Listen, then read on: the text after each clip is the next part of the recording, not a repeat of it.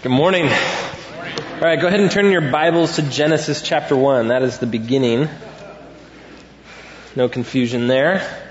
Glad to have you with us. We are in the second week of a three-part series on generosity, looking at how God calls us to be generous with every part of our lives. And so really this idea of generosity is all kind of tied up in a proper response to God's presence in our lives. Generosity is actually something that goes hand in hand with being rightly related to God and others. And so last week we kicked off the series looking at how God calls us to be generous with our stuff, right? With the things that God gives us. And so the Spirit of God empowers us to live with radical generosity with our things and with our stuff, and helps us overcome some of the roadblocks there. And so we looked last week at the roadblocks of ignorance or entitlement or idolatry, where we make our stuff ultimate in our lives. And so that is a key part of God unleashing generosity in our life, and that's motivated by God's generous love for us. And so we remember too, we learned last week that generosity means helping people, not just giving out handouts. And sometimes those look very different. And so next week we'll have a story about how generosity has moved among some of you. And so pretty excited about that. Anyways, we would be mistaken, however, if we reduced generosity down to what we do with our things, right? If we made generosity just about money or stuff, we would be missing the bigger picture of generosity. And God actually calls us to relate to every resource He gives us with this posture of generosity, right? And so generosity is this Christ-like virtue or characteristic where we are willing to disadvantage ourselves in order to advantage someone else, oftentimes someone more vulnerable than ourselves. And so that's really kind of what generosity is and does. And so we're going to take a look at how God calls us to be generous with our words. So, I don't know about you, but I have had those moments, and I'm sure you have as well, where you just felt like, if I could get back in my DeLorean, punch in the numbers, and go back in time, and stop myself from saying that, I'd give anything for it, right? And you think, I wish I hadn't have said that. Where the words have come out, and you just can't put them back. That awful feeling where it's like, toothpaste. If you ever squeeze out toothpaste and you squeeze out more than you should. Have you ever tried to get the toothpaste back in the tube? It is an exercise in futility, correct? You cannot do it. And it is like that with words. When we say things, they are out and they don't go back. And so maybe you've had that moment where you think, I wish I could go back. Our words have lasting effects. Or maybe you've had the opposite experience where a moment has passed by and you feel like, I wish I would have said something. I wish I would have spoken that word. I wish I would have told them I loved them or that I forgive them. And that moment passes you by and it's like you missed a flight. You see your plane taxi down the runway. It is gone. That moment has passed by. And so maybe you've had that experience too, right? And the reality is our words have enormous power to shape not only our own lives, but to shape others as well. Do you actually recognize that your words have lasting power? That your words are a significant resource? How are they resources? Our words are resources for our relationships, right? We're able to communicate meaning in our feelings. We're able to affirm people, to communicate respect and affirmation, right? I wouldn't be doing what I'm doing now if somebody hadn't communicated respect and affirmation for what God was doing in my life. I wouldn't, right? All kinds of ways that words become a resource for relationships. What about work? Words are powerful resources to create and to bring new realities into the world that change the world. Think of the power of words to change things. Imagine if Martin Luther King hadn't given his I Have a Dream speech, right? This amazing creative power to bring reconciliation and vision for a better world. Words are creative and they have power in our work. Or words are an incredible resource for our play. Think about all the things you laugh at that are because of words, right? We have humor and joy oftentimes because of words. Music and poetry and sharing. And so our words need to be stewarded like a resource, like any other resource. They're so powerful and they have to be used carefully. They're also powerful, which means that they need to be sown generously in order to make a difference. Understanding how to be generous with our words, though, requires an understanding of what words do. And to understand this, in order to understand what words do, we have to go back to the beginning of Scripture to learn what God does with words. So, Genesis chapter 11, our words have, or it's not 11, sorry, that's also about words. If you know your Bibles, you know that's all about the confusion of words. So, anyways, we're not going to 11 today. We're going to 1. Genesis chapter 1, God says, in the beginning, or the author of Genesis says, in the beginning, God created the heavens and the earth. The earth was without form and void, and darkness was over the face of the deep, and the Spirit of God was hovering over the face of the waters. And God said, let there be light, and there was light. And God saw that the light was good, and God separated the light from darkness. God called the light day, and darkness He called night. And there was evening, and there was morning, the first day. And so, right off the bat, we recognize that God and His Word has creative power to bring realities into existence. And not only to bring things into existence that weren't there before, but to set up relationships between those realities. There's evening and there's morning, and they relate together. And so God, from the beginning, uses His words to create and to make reality and to set up relationships within reality. But then you fast forward to Genesis chapter 2, verse 18, and God transfers His creative speaking power to humans. Right? He makes people in His image, and then it says this in 2:18, then the Lord God said, it is not good that the man should be alone. I will make him a helper fit for him. Now out of the ground the Lord God had formed every beast of the field and every bird of the heavens, and brought them to the man to see what he would call them. And whatever the man called every living creature, that was its name. Right? The man gave names to all livestock and all the birds of the heavens and to every beast of the field. And so God has transferred this naming and speaking power, this creative power to people. Right? And so humans are meant to use their words to partner with God, to help Him order the world according to His purposes. Our words have God-given power. And you and I might not have the power to name things like slugs or sloths. Like that season has passed. I mean, you can make up a new name for them if you want. But we do have power to name, don't we? I mean, you idiot. Right? I mean, you are a child of God. Right? You, I love, I forgive. Right? And what do we do with our words? We're creating, we're naming, we're making things a reality with words. And in fact, each time we communicate with our words, we're either unleashing God's power to order the world according to His purpose, or we're releasing our power to disorder His world for our purpose. And so our words actually do things. They are powerful. They do shape reality. I'm a big nerd, and so I really like theories about language and how things work. And so, anybody in the room ever heard of speech act theory? Do you have any? Okay, I didn't think so. I'm still the only guy.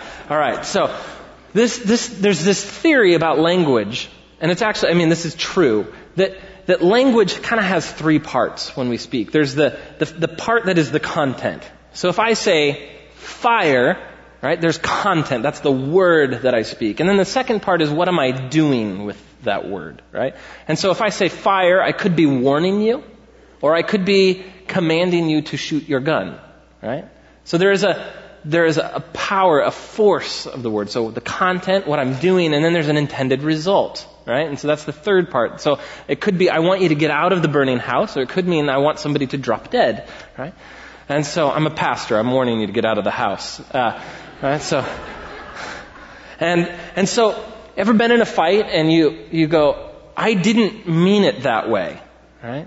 What you're really saying is you're misunderstanding my illocutionary act, and that I actually have this perlocutionary act where I wanted you to be encouraged. And okay, see, this is where speech act theory gets all nerdy on you.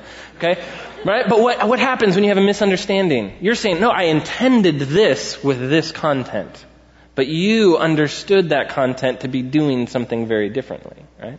And so we end up having to communicate and work through it. Okay, so words do things, correct? Words have intended results. And so you can do things with words. You can make reality with them. And when I stand up between two people and say, right, after they say I do and I say, you are now husband and wife, what have I done? I have created a reality. They have entered into a reality with their covenant words. And so on one hand, they were two individual people, and the next second, they were bonded forever together in a covenant union through the power of words. Or when I say to someone, you're fired, I end a reality for them, right? And create a new one. So words do things. And so Scripture speaks to the power of what our words do. And we're just going to do a quick tour through some of the wisdom literature that tells us what words do. So let's just begin with Psalm 37:30. Psalm 37, the mouth of the righteous utters wisdom, and his tongue speaks justice. The law of God is in his heart, and his steps do not slip. So a righteous person, that is someone who's rightly related to God, others, self, and creation, a righteous person is someone whose words are wise. They utter wisdom. And the funny thing that the psalmist does is he puts wisdom and justice in a parallel relationship.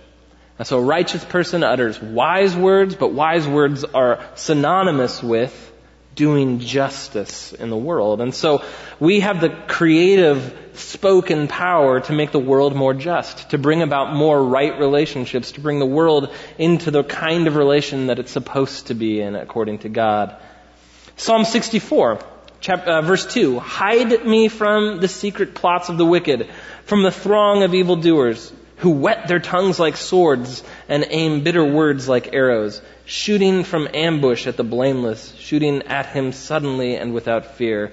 Okay, the wicked person, the opposite person of a righteous one, has these secret devised plots, right? And their words are like swords. Well, what do swords do? They wound, right? Sometimes fatally, right? And arrows wound. They don't give life, they take it. And so our words, on one hand, can be wise and make the world more just, or they can be oppressive, hurtful, wounding things that actually do violence against God's shalom and his peace. So on one hand, our words can be just, helping the world be as it ought to be. On the other hand, we can ambush people, we can hurt them. Then you get to Proverbs. This is this ancient collection of Israel's wisdom, and it contains a great deal of words about words. Let's start with Proverbs chapter 10. This is just the beginning of the sampling here. Proverbs 10. When words are many, transgressions are not lacking. This is a warning for preachers. All right. All right. So when words are many, transgression is not lacking. That might mean that I'm making everybody else sin by hating me. If I continue to... Okay, so words are many, transgression is not lacking, but whoever restrains his lips is prudent. The tongue of the righteous is choice silver, and the heart of the wicked is of little worth. The lips of the righteous feed many, but fools die for lack of sense. And so when we let our words come flooding out of our mouths without restraint, we are never more susceptible to sin. Right? Ever notice that? It's like, if I'm not really paying attention to the effect of my words, it can really damage things. Well, this is good advice. So many conversations where I think I've had like this out-of-body experience where you're like, Matt, stop talking. You ever have that moment where you think, I'm trying to get out of this awkward experience, and so I just keep talking, and it just keeps getting worse? That's what this is about, right? And so generosity with our words is really not about the amount of words. It is really about the force of our words, the content of our words, and where our words are going. And it says this too, that righteous lips feed many. In other words, righteous words are intended to be substantial, right? To actually bring significance and substance. Do you have conversations that matter? Do you have conversations that really go somewhere of depth and substance? Or is it just kind of like news, weather, entertainment, sports, just kind of joking around?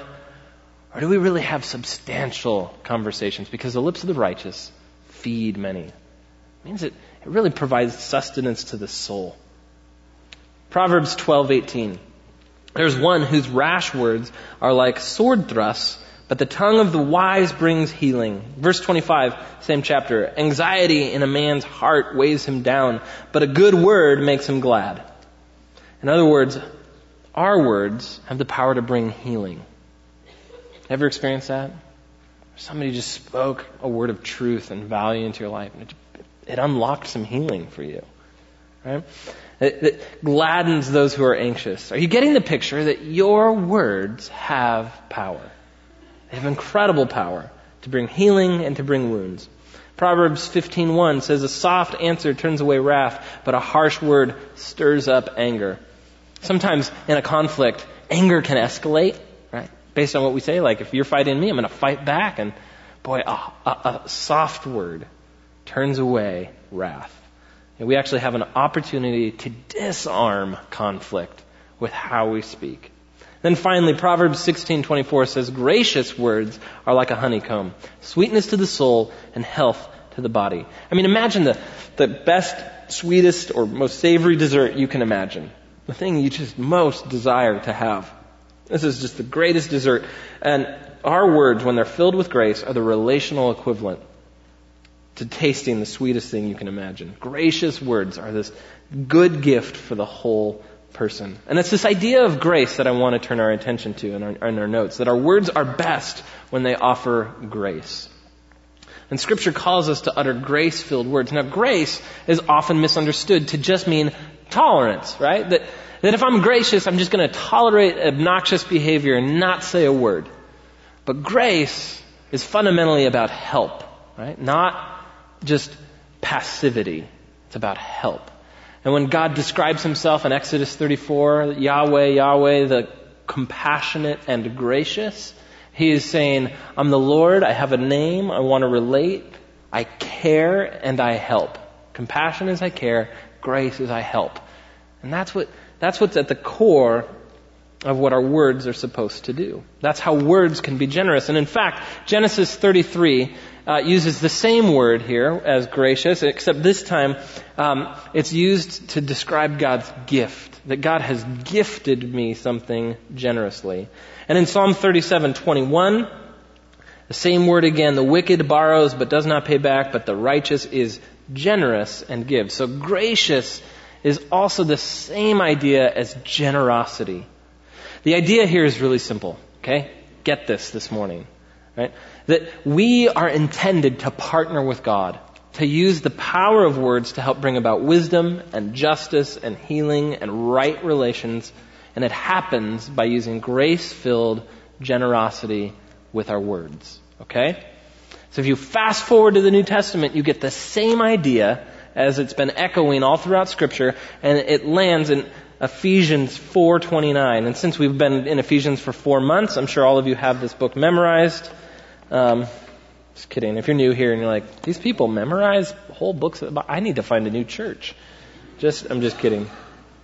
All right, so this is what Paul says in Ephesians 4:29. He's just told his readers to put on the new self created after the image or likeness of God in true righteousness and holiness, and then he describes what they should do if they're going to put on that new creation that results from trusting in Christ and the gift of the Spirit in their lives, where God enables us to live righteously.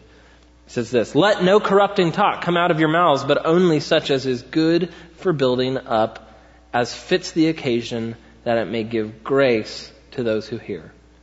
All right, so if you want to be a person who stewards one of the greatest resources that God has given you, if you want to steward it wisely, if you want to live with this resource in a generous way, then you have to submit what you say to the Ephesians test. All right? This is very simple. It's not complicated. It's difficult, though. And we ask ourselves, am I saying something that builds this person up, or is this going to tear him down? And we ask the question, am I saying something that fits the moment? Is it appropriate for now or not? And am I saying something that gives grace to everyone who hears? Does it actually communicate God's grace? And when the answer is yes to all three of them, then you're probably on to something good. Okay? Now let's break this down a little bit more. Let's take a look at each element and understand what generous words do, or what generous words are, based on Ephesians 4:29. All right, to begin with, words that are generous are careful not to corrupt. Okay? This is the first thing here. Generous words are uncorrupting. And the idea of no corrupting talk in Ephesians 4, it comes from the word picture of rotten fish. Okay? So like corrupt, this word for corrupt has to do with this word picture of either like a dead, stinky, rotten tree or a dead, stinky, rotten fish. Okay? That's a corrupt thing. Right? And so a corrupt, dead fish, I mean, that's like a host of all kinds of smells and bacteria, and it's gross. And he's saying your language can function like that.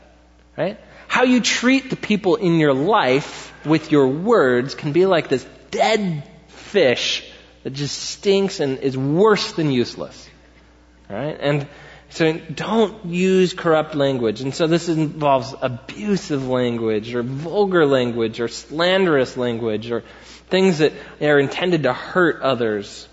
One of the things I do when I counsel couples for premarital counseling is every time when we get to the conflict conversation on how do you do conflict, I always try to help them set up ground rules. Right? I'm like, first, you need to clue in on the fact that you will have conflict. Secondly, you need to have ground rules for what you're going to do with it. Right? So we just say anything goes and we can say what we feel, what's going to happen? It's going to corrupt the relationship. You're going to say things that maybe you feel in the moment, but you don't really agree with. And so try not to say things like, you always, or you never, because it's probably not true. And try to say things from like a me standpoint, like you, instead of saying you make me feel, say I feel like, right? And so you don't blame them, and on and on and on. And so you try to help people say, I have a standard for your language and submit to it. Otherwise you're going to end up corrupting the relationship. The next bit here this is going back to Ephesians 4:15. Rather, speaking the truth in love, we're to grow up in every way into Him who is the head, into Christ. And so, if our words are going to be generous, they got to be truthful too. Okay? When you think of grace, oftentimes we think of just an exclusion of truth, like we just kind of let things go, sweep it under the rug. But grace, biblically, always involves truth. Right? The gospel of God's grace comes to us first with a message of judgment, right? That there's something wrong here, but God wants to fix it, right? And so grace actually creates the conditions where truth can be received. Grace creates the conditions where I can hear truth without being afraid of getting clobbered, right? And so we actually need both to relate in healthy ways, right? We're not actually being authentic with people if we're not being truthful. Right? We can't actually generously build people up if we're not using truth. Right? Inside, we actually all want truth. We're afraid of truth that's not packaged with grace. And this is how Jesus comes to us. Right? John says that Jesus, right, the Word became flesh and dwelt among us, and we've seen Him. Right?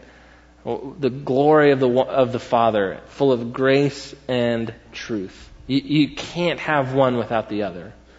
Grace and truth. And when we distort the truth with our words, we compromise the integrity of our relationships. Let me illustrate this for a second. How many of you would get on an airplane and you knew the engineers had compromised the truth of its maximum occupancy? Right? They'd compromised the truth of just how much fuel it could carry. Right? It compromises the truth a little bit on its altitude ceiling or its maximum speed. You would be like, there is no way on earth I'm getting on that airplane because I have no clue, right, how much weight this can hold. What if this thing falls apart the moment it gets off the ground? And why on earth would we assume people would want to be in relationships where truth is compromised, right? Where we don't really know what we're dealing with. in the other. We actually want relationships of truth. And so the other piece about truthful words is that they create the conditions where we can actually experience love. And here's what I mean. We oftentimes hide from truth because we're afraid, right? We're afraid of what that truth might mean. But here's the flip side. If we cut ourselves off from truth, we're actually cutting ourselves off from authentic love. And here's how this works, right? In Christian communities, if we just put on a mask and we pretend things are fine and we're like, yeah, this is just who I am, like I'm this perfect Christian, right? Then what we're doing is we're driving a wedge in between what people know of us and what we know of us. And the result is a tremendous insecurity and shallow relationships. But when people really know us for who we are and they love us, how powerful is that? Right? So why would you want to cut yourself off from the oxygen you actually need to thrive? Truth helps you get there. All right? Now, it's one thing to have uncorrupt speech and truthful speech, but if that's all you have, it's not very helpful, right? Because oftentimes truth without grace hurts. So the next bit here that we get from Ephesians 4:29 is that our words are meant to be helpful. There's a lot of times where we have truth for people, and if we speak it, sometimes it just does damage rather than good. So helpful words have two parts. One, they build people up, and the second thing is they fit the moment. They build people up and they fit the moment. Right? And so if it's good for building people up, what's the goal of what we're building? Right? How do you want to be built up? Where are you headed? Ephesians says that the goal of every person who's trusted in Christ is to become like Christ in our character, in our thinking, in our affections, in our actions. And so to be built up means to grow up into Christ-likeness. And so what we say needs to help people get there, right? What people say to us should help us get there, not thwart us. And we get built up in all kinds of ways, don't we? We need to be built up. At least here's a few ways that I think that we need to be built up. We need to be built up with encouragement. This is an example from Scripture. Joshua is about to come into the land. He is scared, and God says, guess what? I'm with you. Be strong and courageous because I'm with you. We need to tell people that all the time. God's with you. His presence is with you through His Spirit, and He loves you and He's for you. Which leads to being built up by affirmation. Hey, you're making a difference in my life. Hey, you mean a lot to me, and let me tell you how and why. We need to be built up by vision. Like, what could your life be? Think about the way Jesus interacts with Peter. The beginning of the Gospel of John. He says, hey, you are Simon, you will be Cephas. I love it. Jesus builds him up with vision. Here's who you are and here's where you're headed. Here's what I see for you. Right? You're a fisherman guy, but you're going to be a rock. Right? Wow, how amazing is that? We also need to be built up by correction. I just read Revelation this week, and there's these 7 letters to 7 churches where Jesus speaks a word of affirmation on one hand and says, hey, you know what? I see what you're doing. I see your works. I see your faithfulness. I see how it's going. Great job. I've got this against you, though. You know, you've forgotten your first love, or you've bought into the lies of such and such, right? And so, hey, to build up still involves correction. And of course, we need to be heard too, right? To be built up means we need people in our lives who are saying, tell me more about that, and then they listen. Now, the second part of helpful words is not only that it builds up, but that it fits the moment, that it's timely, that it fits the occasion. Now, a timely word or a fitting word is sensitive to the moment. A person who's speaking fitting words is aware of when they are, right? That there's times not to talk. That there's times not to bring certain things up. And fitting words ask the question, is it appropriate? Is it timely? Ultimately, this person is asking, what will help this person get what they need, rather than what will help me get what I want? Got it? That is a big difference. And that's how you know whether you're fitting the moment. One is seeking to understand the moment. The other one is seeking to be understood. And sometimes we have this habit. I've noticed the older we grow, sometimes we have this habit, don't we, where we stop caring about how fitting the moment is. And sometimes that's good, but sometimes it's not. And the older we get, the more experienced we are, the more right we think we are. And so we begin to feel the freedom to correct other people, right? By our great wisdom. and we offer advice that's really not being asked for.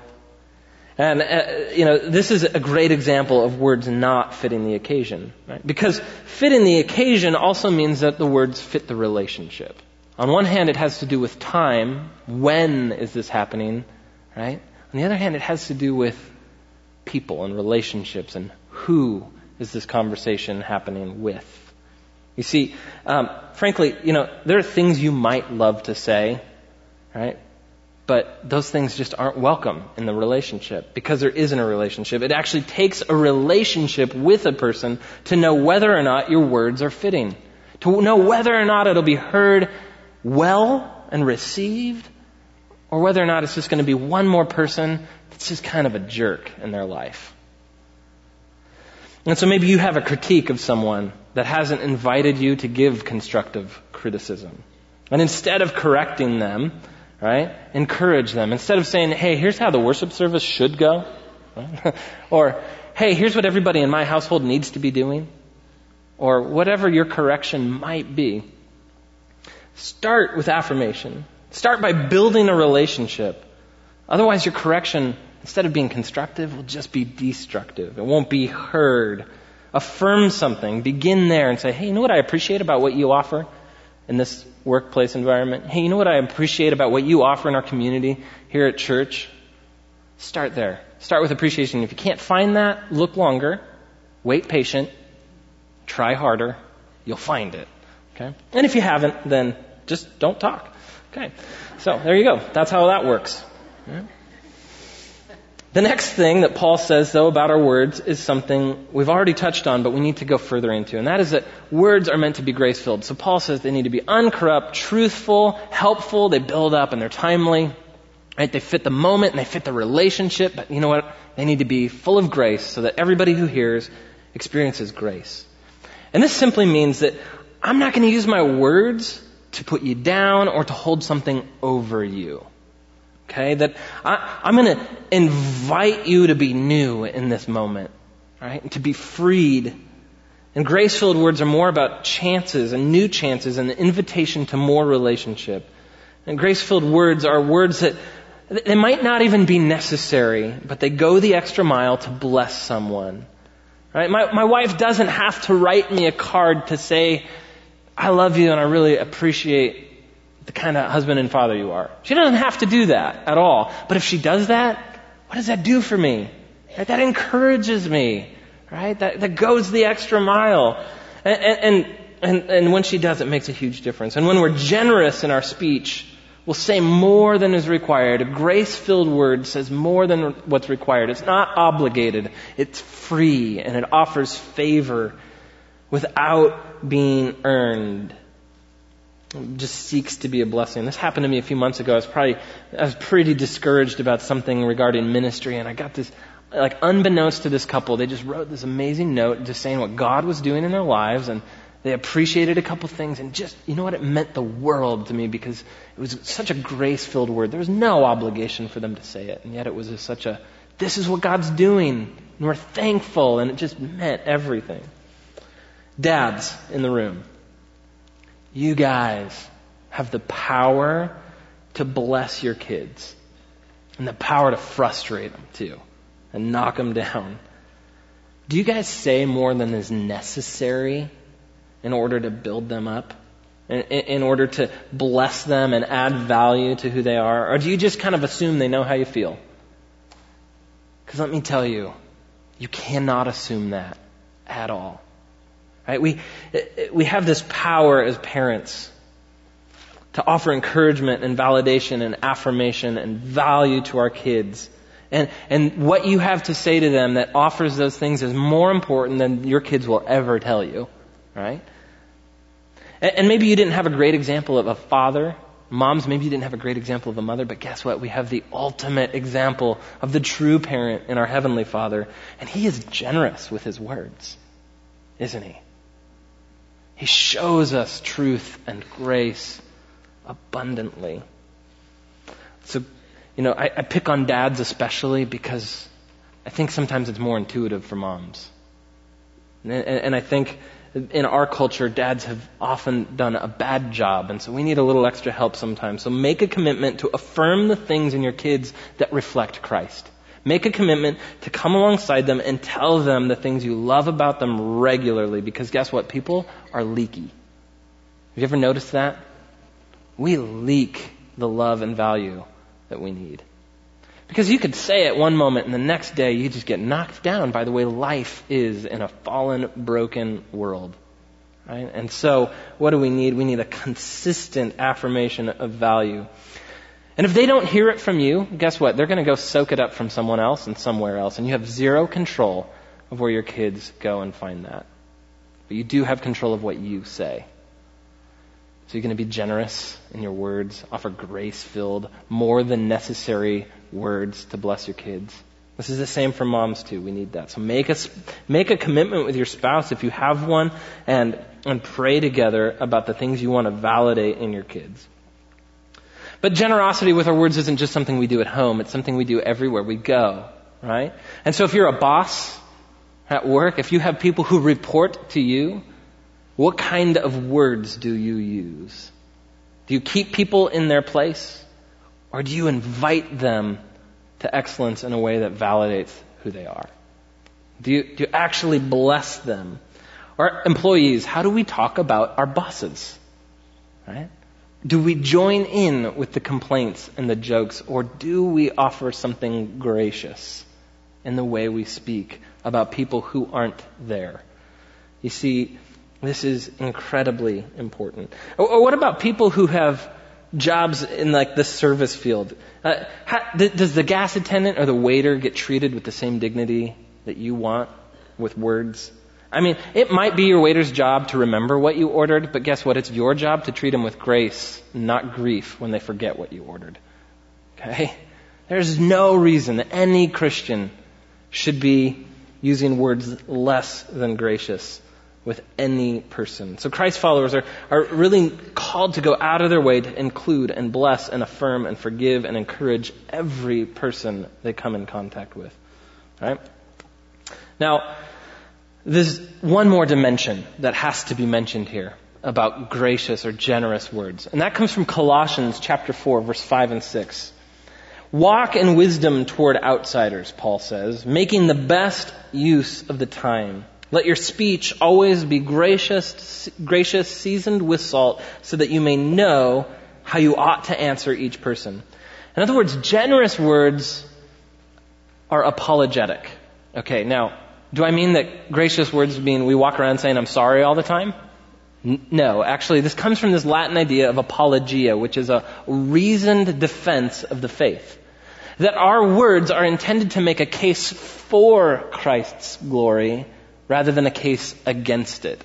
And what Paul is saying here is that we are called to walk in wisdom with the people around us who don't know Christ.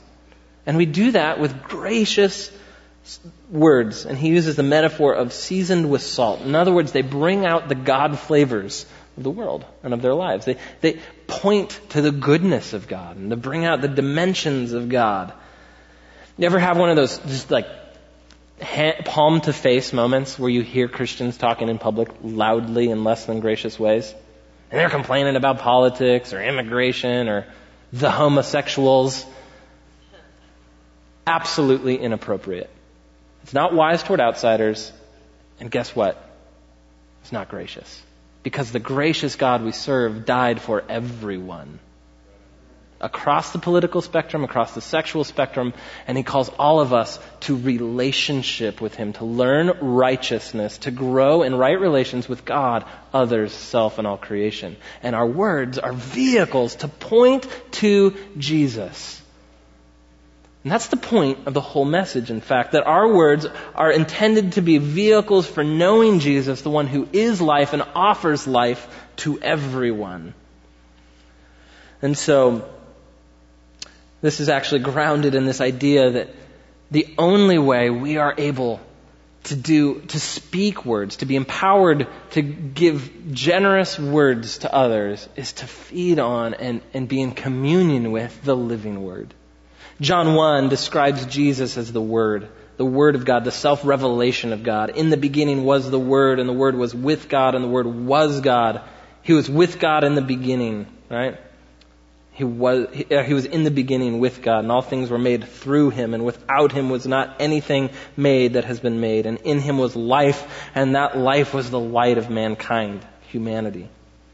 Jesus, the living Word. See, He's the point of the written Word, and He should be the point of our spoken words and our written words.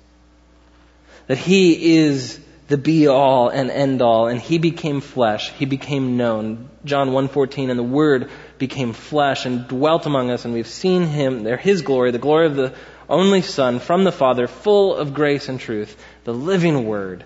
Jesus is the revelation of God. I love Hebrews 1. Long ago, at many times, in many ways, God spoke, right, to our fathers by the prophets, but in these last days, He has spoken to us by His Son, whom He's appointed heir of all things, and through whom He created the world.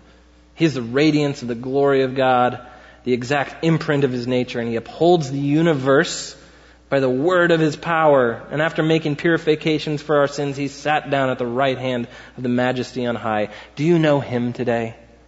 Are you in communion with the living Word, the perfect revelation of who God is?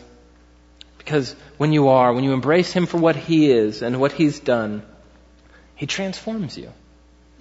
He makes you generous, right? Not only with your stuff, but with what you say, right? That His grace and His truth have come to save you and bring you into fellowship with Him. And so, as He makes purifications for our sins on the cross, we recognize that God is utterly generous to us. We who have been utterly rebellious toward Him. And when you receive Him for who He is, He changes the way you talk, because guess what? You at one point were more wicked than you ever dared imagine, and yet you're now, because of Christ, more valued, loved, and accepted than you ever dared hope. Because now you know God. You know Him for who He is because you know the living Word, and you want to make Him known.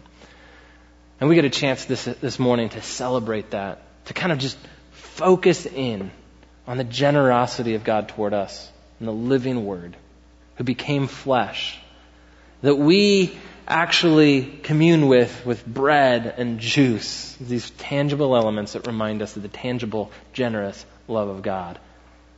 And we believe that Christ meets us at the table as we trust in faith that He is who He says and He's done what He's done. We need to pray and approach the table today with thankfulness for His generosity. Pray with me. Lord, we believe in You today. We want to embrace Your message of grace and truth.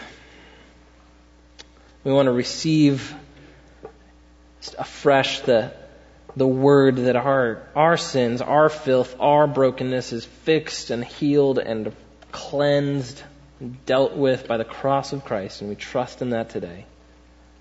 We believe that on our own we're estranged from You by our choices, what we love, what we pursue, and we also believe that Your grace pursues us. We want to be in relationship with You, to trust that Your cross deals fully and finally for our sins, and we trust that You make us new creations today, to be in relationship with You, to partner with You in the work of generosity for Your sake, even with our words. Thank You for the living Word today. In Christ's name, amen.